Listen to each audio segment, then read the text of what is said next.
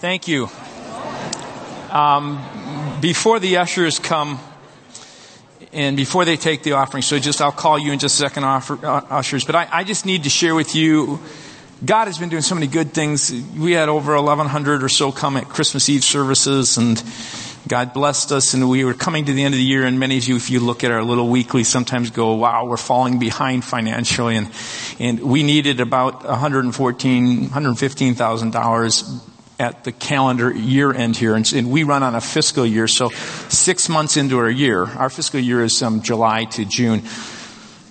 So we're 6 months in the year, and we're falling behind, and we just said, God, we trust you, we believe you're generous, and we believe our people are, love you, and we just asked you to respond as God led you, and it was really neat because we received $185,000 to end the year and put us $70,000 ahead, which is really rare. So thank God. Hundreds of contributions range from $10 to $50,000, I guess all over the board. And I guess have to tell you that God is amazing and good, and He loves you, and I want to testify in that way before you. So thank you for your generosity and for your commitment to what God is doing here. I can actually go to the staff and say, the things we're planning, let's do it. Let's reach into this community and serve them in the name of Jesus. So I'm going to ask the ushers to come forward. And as they do, I say, thank you, God, for the gifts you've given us. Thank you for each person here. Amen.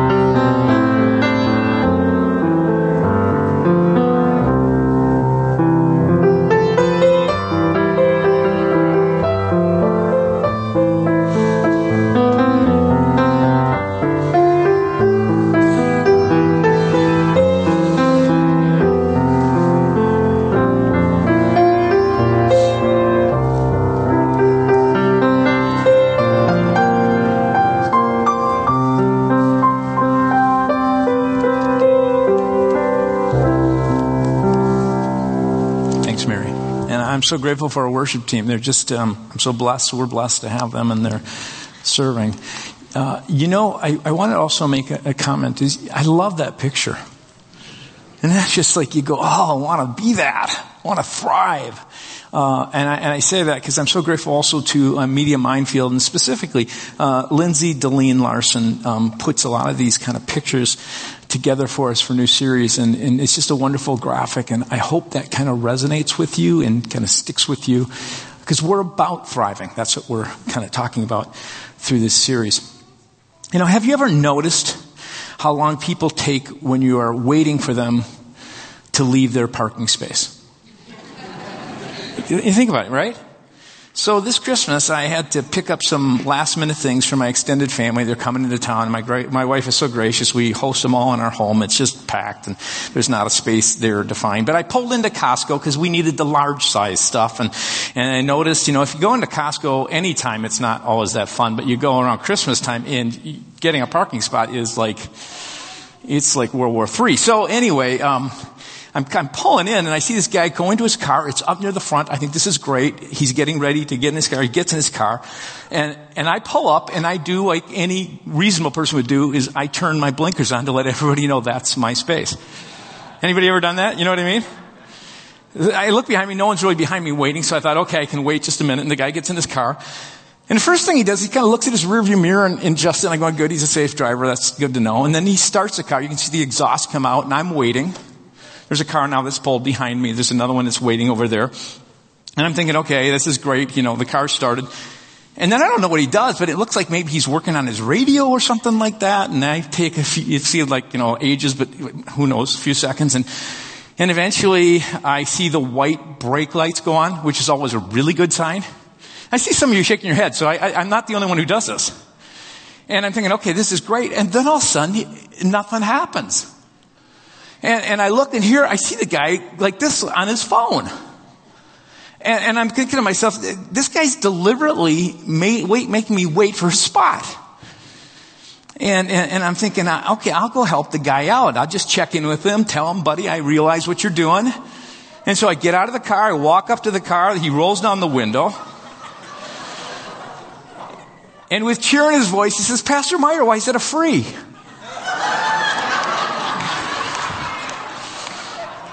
Now, he said, I just want to come over and wish you a Merry Christmas. Okay. Everything happened but that exchange. Okay.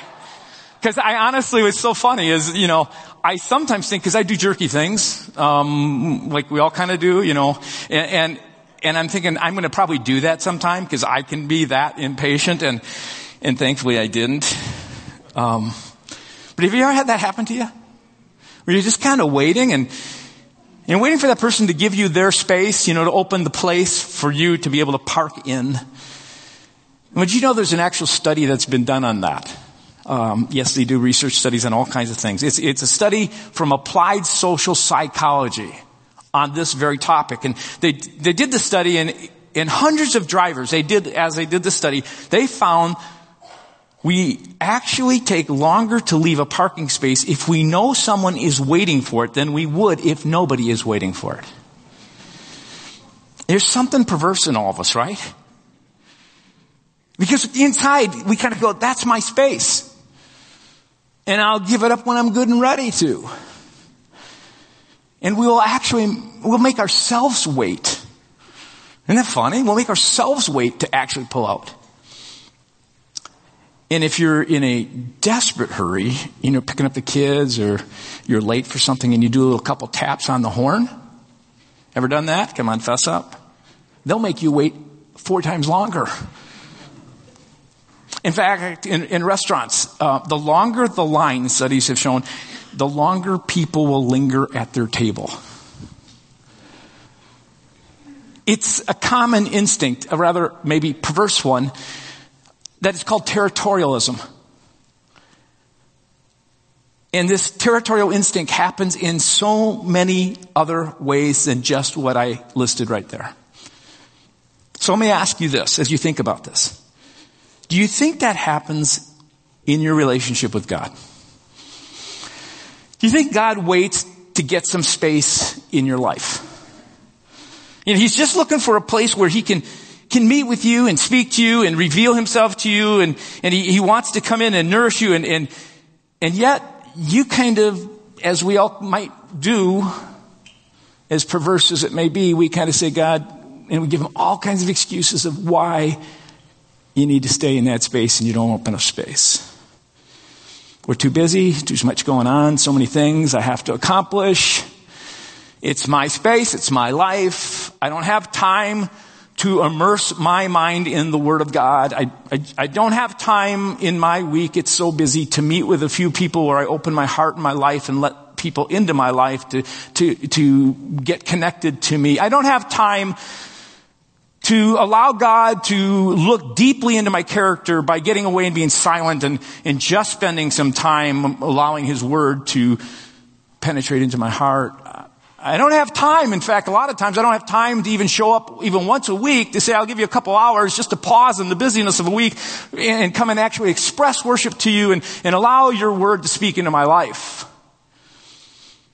You think God, I just wonder if God sometimes is just waiting there for space to open up. Now, last week we talked about Jesus and His baptism, and you note that the Bible says in Matthew chapter 4, verse 1, after the baptism, these are the words. It says, then Jesus was led by the Spirit into the wilderness. And the word led is important because you get this picture of Jesus who obeyed the Spirit's leading and went into the wilderness. He could have said no, but he said yes to the Spirit and went into this place where he made space for God to meet him. And he went into this place in what we're going to be talking about in these couple of weeks is some spiritual practice, self-imposed disciplines that will help us give space for God to meet with us. And in that meeting, do some things that will help us to thrive and not just survive. You think that's possible? To thrive means making space for God. A place where I get out of the way and let God park himself for a few moments in my life. It's one of the secrets you find in Jesus and one of the reasons why he thrived, because he not just didn't do this in those 40 days during that time of testing, but these practices he continued throughout his life, where he was in places where he could hear the actual voice of God, where the impression of the Spirit of God would be upon him to lead him to do things that when he obeyed, it opened up all kinds of things to happen, and it did things in his own life. In fact, if you look at the spiritual masters, the men and women of the Old and New Testament throughout the Bible, even throughout history, you'll find that they were people who employed these practices on a regular basis because they understood that if they really wanted to thrive in this world, they wanted to be a people who were led by and enveloped by the Spirit of God. They knew that it was important that they opened up space so God could park in there and they could begin to hear his voice and be trained into the things that needed to be trained into them for their own character's sake. So that when the test came, they were able to pass it. Now, as we look at the temptation of Jesus in these coming weeks, and we're going to be looking at different spiritual practices, they're all about making space for God. And Jesus begins his ministry. If we look at Matthew, and we're going to be looking at Matthew chapter 4, you could go to different Gospels because its temptation is in each of these, but specifically in Matthew chapter 4 is what we'll be looking at. And Jesus, if you read it, he begins this whole temptation experience. He begins this whole ministry with 3 big no's. Isn't that interesting? Because learning what to say no to and what to say yes to is often the difference between thriving and surviving. Last week we launched a series called Thrive, and if you weren't here, I would love for you to take time to listen to that live stream or podcast or whatever, because I do believe that backdrop of Jesus being baptized in this incredible experience that he had when the Holy Spirit, he obeys God, gets baptized, identifies with sinful man, begins into his ministry, and for him to do this, it was one thing to become a baby, but now another one to say, with all the sinful mankind, I step into this water and recognize I need the washing and fullness of the Holy Spirit, just like everyone else. He goes into this, and he comes out of the water, and the heavens break open, and a spirit like a dove lands on his shoulder, and a voice from heaven, which some I believe just saw a dove, some who heard maybe what they thought was thunder, they hear the voice, some hear, Jesus hears, Mark tells us, you are my son, who I love. I look at you with delight. I'm crazy about you. That's my paraphrase. And he begins this whole time of testing with this deep sense of his identity. I'm my Father's child. He's crazy about me. He's so in love with me. That backdrop, that foundation is so important. And what the practices will do will help you begin to hear the voice of God and hear that sense of his deep love for you in the midst of tests and temptation. So when we read this passage of Scripture, we see that Jesus, after his baptism, is led by the Spirit into the wilderness where he's tempted. But the word actually is more tested. He's proved. And every one of us are going to have these occasions of being tested. So let's read together. I'm going to ask you to stand, and we're going to read Matthew 4, verses 1 through 4. So you're just getting comfortable. I thought I would kind of just, someone's got a phone, get an answer. That's God. Let's read together. Then Jesus was led by the Spirit into the wilderness to be tempted by the devil. After fasting 40 days and 40 nights, he was hungry. The tempter came to him and said, if you're the Son of God, tell these stones to become bread. Jesus answered, it is written, man shall not live on bread alone, but on every word that comes from the mouth of God. Let's pray. Father, we open space in our hearts and lives right now for you to speak to us. As we practice this discipline weekly of worship and standing in the presence of your word, we expect good things. We expect you to love us more fully into who we are. And we thank you in Jesus' name. Amen. You may be seated. What I want you to note before we get into the actual message is just a few things about this passage of Scripture. You read Jesus was led. I mentioned that before. But Mark actually says he was driven. There was this sense that God needed to move him into these times of testing in order to prove his character so that he could handle kind of what was to come in all that he did for us. So these were not just temptations. They were actual tests that God himself was making happen in his life, and the tests were necessary for what Jesus would later do for us. He was actually moving from a sense of innocence and into the ministry. His character was developed so that he had now this virtue so that when a test came, he could stand the test and do the things God needed him to do. We'll talk about that a little bit more later. But you might be facing a test right now.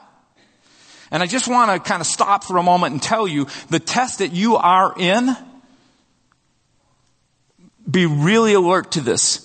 Because God wants you in this process, He wants your character to be formed and be proved so that you can come out of that test, because I believe He has things He wants to do for you that can only be done if your character is formed so that you can then receive what He wants for you to do later. Okay? Some of you are going to come into tests, and these spiritual practices are going to be really important that we talk about because they are the very things that will help you pass the test. And if you actually go through the test and you fail it, I just want to give you, there's hope. There's great news. You go through the test, you fail it, guess what? You'll probably get the test again. And again. And again. Ad nauseum. So, Jesus was led. Second thing I just want to note is how this stresses, I think it's so funny. I always laugh when I read 40 days, 40 nights, he went on this fast and he didn't eat food and he's hungry. And it just says he was hungry. And I read that and I want to go, well, duh. But there's a real spiritual, theological purpose for why this is written. Because we have a tendency as people, so they did back then when the Gospels were being written, where people have this tendency to think that Jesus is so far removed from us, he's just like God, and God can do anything, so how in the world? And he is fully God, 100% fully God. But on the other token, here's what they want to stress. He is fully man, 100%. So that when he went through this, it wasn't like he wasn't having hunger pains. It wasn't like he was hungry. What you are going to experience in tests, he has experienced to a greater degree than you have. He went on a test that went on a cross. And guess what? Here's what makes his test so different than yours and mine. He fulfills every one of them. We often give up. And so he's been tested like you and me. And so we recognize that. Here's another thing I want you to note as we come out of this baptism. It moves from a high to a low. There's this temptation often that comes to our lives where God will allow even tests to come into our life when we move out of a spiritual high. You come out of this place, you just had this success. Maybe you had a success at work, whatever it is. You've depended on God, or you see God doing great things. And what happens often, we're most vulnerable then because we're moving in our own self-reliance. We're moving in our flesh. We're proud. And we move into this place. And that's when Satan, when you're in that high, Satan wants to come because he just wants to knock you low. So some of you are in that place right now, had a great Christmas, good bonus check, whatever's going on, and you're going, man, I just got the world and be aware. Be really careful. So those are some goodies I threw in. Okay, here's the message. The test is about sustenance. What I find interesting is you note that Satan comes to Jesus in the wilderness. He goes into this place where he is now being tempted and yet also being tested to be proven. And you gotta ask yourself, what did it look like? I don't think they were visions that he saw. I don't think it was even Satan showing up face to face wearing horns and things like that. Because when that kind of thing happens, you kind of go, well, I'm on guard now, right? If that happens to you, you kind of go, oh, I think these were tests just like you and I receive all the time. And it starts in the mind. It starts in the mind. And here's Jesus. He's out in the wilderness. And you can just imagine, I run, so when I run, I get about a mile into it and my whole body is in my mind. I don't have Satan going, stop. In my mind, I start going, gosh, I'm getting older. My knees aren't so good. Maybe I should just, walk. Have all those kind of things going on in your mind. You ever fasted? I was fasting last week, and as I was fasting, I was a little bit into it. And there's always this point where you get to a point where once you get past that point, it seems like you kind of move into another gear. Well, you get to that point, and in that point, you get this attack in your mind that things I don't even like to eat look good. And here is Jesus. He's in the wilderness. In his mind, he's east of the Jordan River. So he's in this tract of land about 40 miles by about 20 miles or so. It's all limestone kind of desert. It's not desert sand the way we think, but it's kind of these rocks. And these limestone rocks look like loaves of bread. He's in that point, probably at that crucial moment. Maybe it's 15, 20 days in. I don't know what it is. And he's looking at those rocks. And in his mind he hears, if you're the Son of God, just turn it to bread. Now there's two things I want you to note about this temptation. The first is if. It could be that the translation is correct, but it's just this idea of if, kind of an attack on his identity. The attack is, you know what, yeah, you had that cool experience there and supposedly the angels, but do you really believe God cares for you right now? It's an attack on who he is and his identity, the same kind of attack that you and I get. When he says, yeah, right, yeah, Jesus paid the price, but do you really feel forgiven right now? Do you really believe, as you've been searching for the job for however long it's been, that God really cares about you, wants to provide? Now some commentators will say this, and I think this might be really true. It may not be just so if, it's more the idea of since. Since you're the Son of God. So the one temptation over here is not to believe that God really loves you and cares and provides for you, but the other side is since you're the Son of God, let's take it. You had this cool experience and God told you how wonderful you are and he loves you and you're special and he's delighted with you. He's not going to care if you turn that into, even though he may not be guiding you to do it, take care of yourself. You're special. What's one little step of doing things in your own way? How will one little bit of disobedience hurt anything? You ever had that? God saying, I'm going to provide for you. And he's not asking you to be lazy or not to do things. You've done all you can do and you've done what you're supposed to do, and yet you go, okay, I got to do more. I got to make it happen.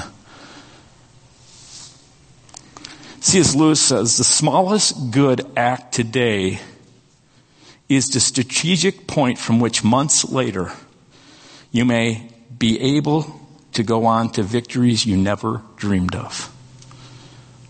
You get that idea? The smallest good, your little step of obedience today, is a strategic step that you may not even be aware of, but it is the step that opens the door months down the road, years down the road, that just allows for God to work in ways you could never dream.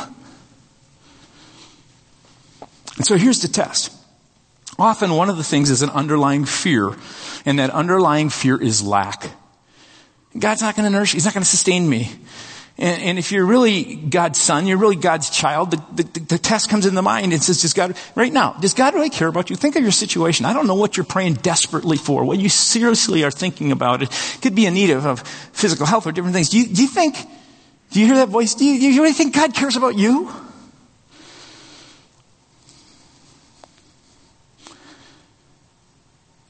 Or maybe you're kind of, since you're so special, you're special, God will forgive you. It doesn't matter. You can just do this one little thing. What's interesting is the temptation comes through our insecurity often. This idea God doesn't love me or God doesn't care, so I need to use my power the way I want to. These tests parallel the very tests that were happening with Israel. So they went for 40 years in the wilderness. And here's this kind of parallel of Jesus. What I find is interesting is the whole purpose of Israel was they were freed from their slavery. They went through a water baptism, right? Where they were saved and God saved them. They went into the wilderness. The wilderness was all about tests so that he could have taken the shortcut. He doesn't even have them take the long cut. They go through in order that he could build their character so they had enough character that they could win the battles to get into the promised land. Here's Jesus. Same kind of picture. He's presenting to us again the Savior. Here's Jesus. He goes through a water baptism. God shows how special he is, and he drives and leads him into the wilderness. And in the wilderness, he goes through a time of testing and character proving so that he could lead people into the promised land where they could live in the presence of God today and forever. And here's the difference between the two. Israel in the wilderness faithfully disobeyed. Jesus in the wilderness faithfully obeyed.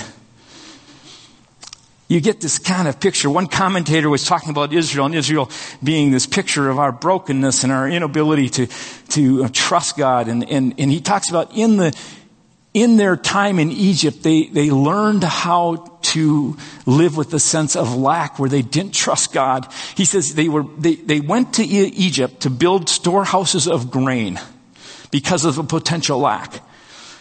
And it begins with Joseph, where God taught him and his brothers, and he has these dreams and everything. And then over time, over the years, they lost their way, and they no longer had this vision of a God who would provide. But now they're in this place where they're slaves trying to provide for themselves. And they walk into the wilderness, and they can't seem to get the lesson. They can't seem to pass the test. Here's the real temptation behind every one of these tests. It's a fear that God doesn't love me. It's a subtle voice in your mind saying over and over again, will God really provide what you need when you need it? Does God really care about you, especially when you look at how little you care about him and his purposes? Will God really care about you when you blow it again and again? Does God really love you? You're no Jesus, you're no Billy Graham, you're no Mother Teresa, you're not even a George Kenworthy or a Shelley McHenry on staff here. I wrote that, and then they read these messages, they go, oh, don't tell me, anyway, you can give them a hard time. The real temptation strikes when you have a desire that God doesn't seem to meet. And it's that the place when you're most vulnerable. So here's how Jesus passed the test. You might be wondering, well, how did Jesus pass the test? He held on to what he knew was true. He held on to the truth that his Father loved him. He cared deeply about him. So in the face of what I call this underlying fear of lack is this abiding truth that God loves me. This life is by faith. It's by trust. It's to trust God. And as you trust God, you then obediently follow his desires for you. And so here you see this response of Jesus is really interesting. Matthew 4:4. Here's the temptation. It comes. Jesus answers. What is right? He answers, it's right in the book, Satan. Did you read the story of Israel? They were an unfaithful son. And they kept blowing it again and again. And in their brokenness, God kept coming back to them again and again and again. He so loves us. So one of the things that's really important that Jesus did, you see, when Jesus was out there in the temptation, it wasn't like he had the scroll and, let me just, here it is. Let me find it. Here it is. Jesus had, part of letting God kind of park in his life was taking time to really get to know God's word, digesting it so much so that when those things came and the temptations came, the word of God came into his mind. I want you to pay attention that even if you don't know the word of God that much, he will still a lot of times give you what is true. And it's about his love for you. But one of the things that you really need to understand is as you grow in your faith, and part of growing your character is beginning to learn about the Word of God. And the whole reason for learning about the Word of God is not to get a lot of knowledge. You can prove people how smart you are. It's about getting to know that you're deeply loved by God. And in that, he will teach you how to love others, which means obedience and all kinds of things that he gives us in his Word. So the first thing you find in Jesus, because it's written, and he digested, and it became a part of him, so that when that test came, and when you have that test, it's incredible how God brings things to mind. But there's another thing. He didn't just have to look at the word and the truth of it, which is written. He also was able to look back at his experience, which happened just prior to that. This incredible experience where he sensed the presence of God and the voice of God and the love of God, in a way that he could go back to it and go, not only in God's word, but I've had it in my experience. I have a habit that I do at our home, and in the morning I get up and I spend time where I'm just alone, and I read God's word and I journal. and I will, phones are great now because I can actually put things to pray for and they pop up like when I need to remember them kind of thing. It's really good as you get older and you don't have a good memory. So I go down, and once in a while, and especially when I was younger in my faith, I was given this little mug that says, Jesus loves you, and on one side it says, Jesus loves me. And I would actually, with the Word of God, take this mug filled with coffee, which I needed caffeine, and I would just look at that and I would recall the way that God had faithfully loved me and say, you know what? As dark as this is, I need to trust that. I just encourage you. God has loved you. I don't know how you want to do it, but part of what you need to do is to stay in that abiding truth of God's love, and you need to start working ways to get that into your life. So all that being said, here's what I want to kind of get to. There is what I call a thriving practice, a spiritual discipline that can help train you when the test comes. Now, I find it interesting because a lot of people, when I talk about the striving practice, they kind of write it off. It's called fasting. You go, yeah, that was an Old Testament thing. Jesus got away, threw it away. He didn't. At one point, he says in his Sermon on the Mount, he goes, when you pray, just don't pray like this. And then just a little bit later, he goes, and when you fast, just don't fast like this. Some of you real scholars in the Bible go, yeah, but did Jesus say that, fasting, when the bridegroom's here, you don't fast anymore? That means in the New Age, we don't fast. No, he's not saying that. He's saying when he was present with them, they didn't need to do some of those kind of things necessarily. But this practice is a really good practice, and here's why I want to share with you why it's so important. There's a guy, his name is Dallas Willard, who wrote a book called Spirit of Disciplines. John Ortberg wrote a book called The Life You've Always Wanted, along that line, a guy named Richard Foster. What I like about Dallas Willard, he's a little more philosophical, so if you want, the Foster and Ortberg books are better if you want to read about spiritual practices. But it was during the time when Kirby Puckett played for the Twins. Remember that? He was really good. I mean, Kirby Puckett won a number of games for us, not only through catching the ball, but by his hitting. And he made this illustration. He says, if you really want to get good at something, if you really want to know God's love, you really want to be in a position where you can say yes to God when the test comes, you need to think of it this way. These practices do this like this. He said, so I'll ask you the same way that he asked it. How many do you think, if you were to stand before a pitcher who pitches the ball 90 miles an hour, think you could hit that ball? Raise your hand. Yeah, no overconfident ones here. You wouldn't dare do it, right? He says, what happens is, what a person who can hit that ball like that, not only do they have some skill, but what they do is, even if they have the skill, they have to practice. They spend hours swinging and watching balls come at 90 miles an hour, so that in many ways, they get the neurons in their head firing so that they have this mental ability to physically do what they need to do, so that when they're standing at the plate, it's the ninth inning, the game's on the line, they have the ability to hit the ball in the midst of the test. I do believe a thriving practice, this one fasting, that if God leads you to maybe even try it and see, can help you in these ways. Fasting is simply the practice that teaches you to trust in God's love.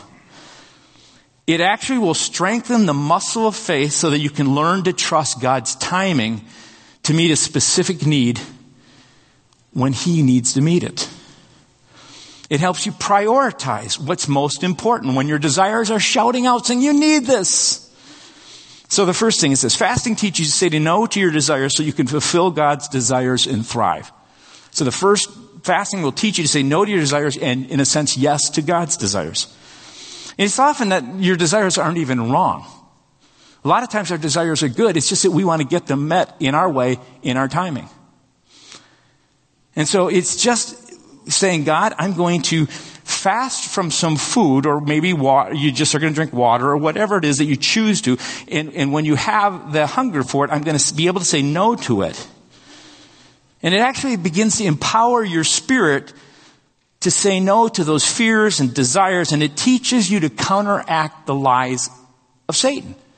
So for instance, you're sitting and you're fasting and you said, I'm going to just for 3 meals, I'm going to not eat 3 meals, and you get through 2 and now you're really hungry, or you get through 1, you're hungry, whatever it is, that kind of thing. What it does is, what happens is, all of a sudden you ever been there, you're going, you have to eat. If you don't eat, you're going to die. Right. right? There's a sense what shouts out to us sometimes in our desires is, you know what? You have to have that job. You just gotta have to have that job. Or if you don't get into that school, your life will be ruined. Or if I just don't have that boyfriend or girlfriend that I need right now in my life, I'll be lonely forever. And if I just don't have this or that. And what fasting does is teaches you with another hunger, another desire to be able to say, you know what? I know God will provide.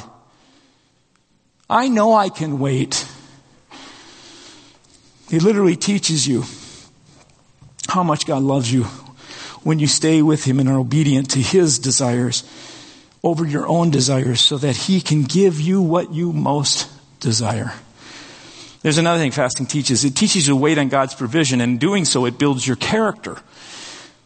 One of the ways God grows us up, and if you look at it in Jesus' life, one of the ways He was growing them up was through this test. You go, why did Jesus have to do this? Isn't He fully God? Yeah, He's fully man. So He needed that man to move from innocence into virtue. He needed the character to be tested. So Jesus is tested. He actually Himself goes through this. Hebrews tells us, although Jesus was a son, listen to this, He learned obedience from what He suffered. And once made perfect or mature, that's what the word means. Once He was mature, ready, He became the source of eternal salvation for all those who obey Him. Fasting, if you choose to do it, are what I call mini bouts of suffering and waiting to fulfill a most basic desire you have, and that's hunger. And that very practice teaches you how to, when those other desires that you may have begin to shout, go, I've learned it here. Fasting gives you the opportunity to grow in your character. Anybody recall the movie Evan Almighty? Good, it's not a great film. It's kind of in the line of the Bruce Almighty. I think it was the one with Steve Carell, who was, the Noah kind of figure, and you got Morgan Freeman, who is the God figure. So at a certain point in the movie, Carell's complaining about waiting and patience, and he needs patience, and God, give me patience. And then here's Morgan Freeman's response, which I think is so incredibly important. It is in line with fasting. He says, let me ask you something. If someone prays for patience, do you think God gives them patience? Or does God give them the opportunity to be patient? If he prayed for courage, does God give them courage, or does He give them opportunities to be courageous?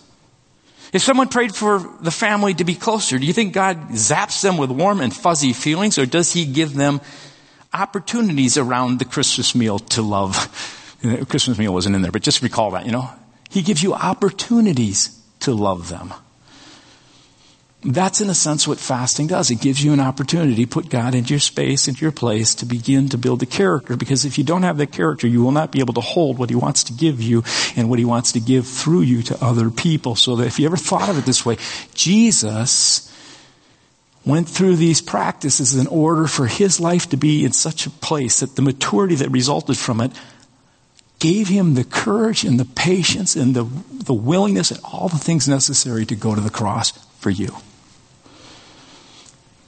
Are you willing to do that for someone else? And fasting, I'll just kind of close it on this, teaches where your real life comes from, where your nourishment is.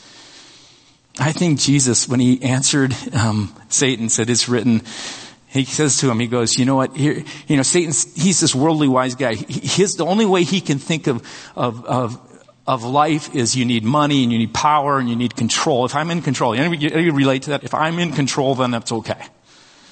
And so he's trying to get Jesus to move, use power, money, popularity, applause. You need all those things. And Jesus turns to him and goes, listen, you probably should know the book because you were around. But it's written that man doesn't live by bread alone, but he lives by every word that comes from God. I'm beginning to understand and realize as I myself grow more and more this whole sense of when we live this life, it's not about my trying to be in control. It's about God being in control of me. And so as you go through this, one of the things that I've learned when I've fasted personally is I've found that, when it says this whole idea that man doesn't live by bread alone, when I feel the pains of hunger, I turn them to a prayer and I say, God, I want you. I want your presence. I want you to make me the kind of person I need to be more than anything else in this world. More important than this physical food that I crave right now, I'm asking you to take my spirit and teach it to crave for what really gives it life. So, we've been talking about this little practice that I'm going to encourage some people to think about. We said last week, one of the mottos we're going to live by as a church this year is change me first. Right? That's going to be our prayer. Not change my partner, my boss, the clown in the cubicle next to me, my mom or dad, my kids, even my circumstances. Although God may need to change some of those things, I'm going to start with me. So I want you to say it with me again, because our prayer is going to be, God, change me first. You weren't real enthusiastic. Are you guys, maybe you don't. Let's say it together. Ready? God, change me first. Here's the practice. I want you to consider this. We're going to start. You can start this afternoon. You can start tomorrow. You can decide, I'm going to miss one meal. I'm going to miss 3 meals. I'm going to maybe just drink water. Some of you have medical reasons that you shouldn't do this, so I'm not encouraging you to do this. Maybe think of fasting from something else. Anyway, what I want to encourage you to do is say, these next 3 days, some point in it, I'm going to fast. And what we're doing is on Wednesday nights, we have a meal. We're going to come back, and during that mealtime, we're going to let people just share what has God taught you, if you feel like you want to do that. So I'm going to encourage you to maybe just through this series of messages, this week, you might try fasting. Next week, we're talking about silence. Well, that'll be an interesting one. Peter Kastner is going to come and share on that. So I'm going to ask you to, what I'll do is I'll ask the worship team and the offering people to come, because we take an offering at this time. Whenever, I'm lost. Communion. This is what we're doing. I got so into that message. Okay. So we're going to take communion together. So I'm going to ask you just bow your head.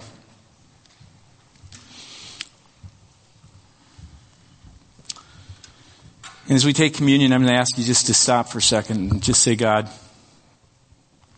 where have you spoken to me? What is it that you might be asking me to consider? Or maybe you just need to rest right now.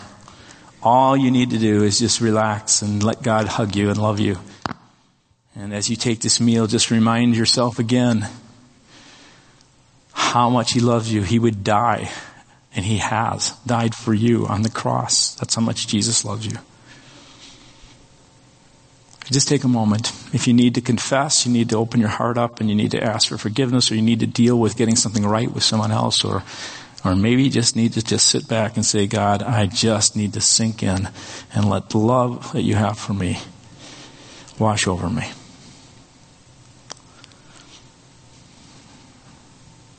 We take these elements, God, which represent your love for us through Jesus Christ, and we thank you in Christ's name. Amen.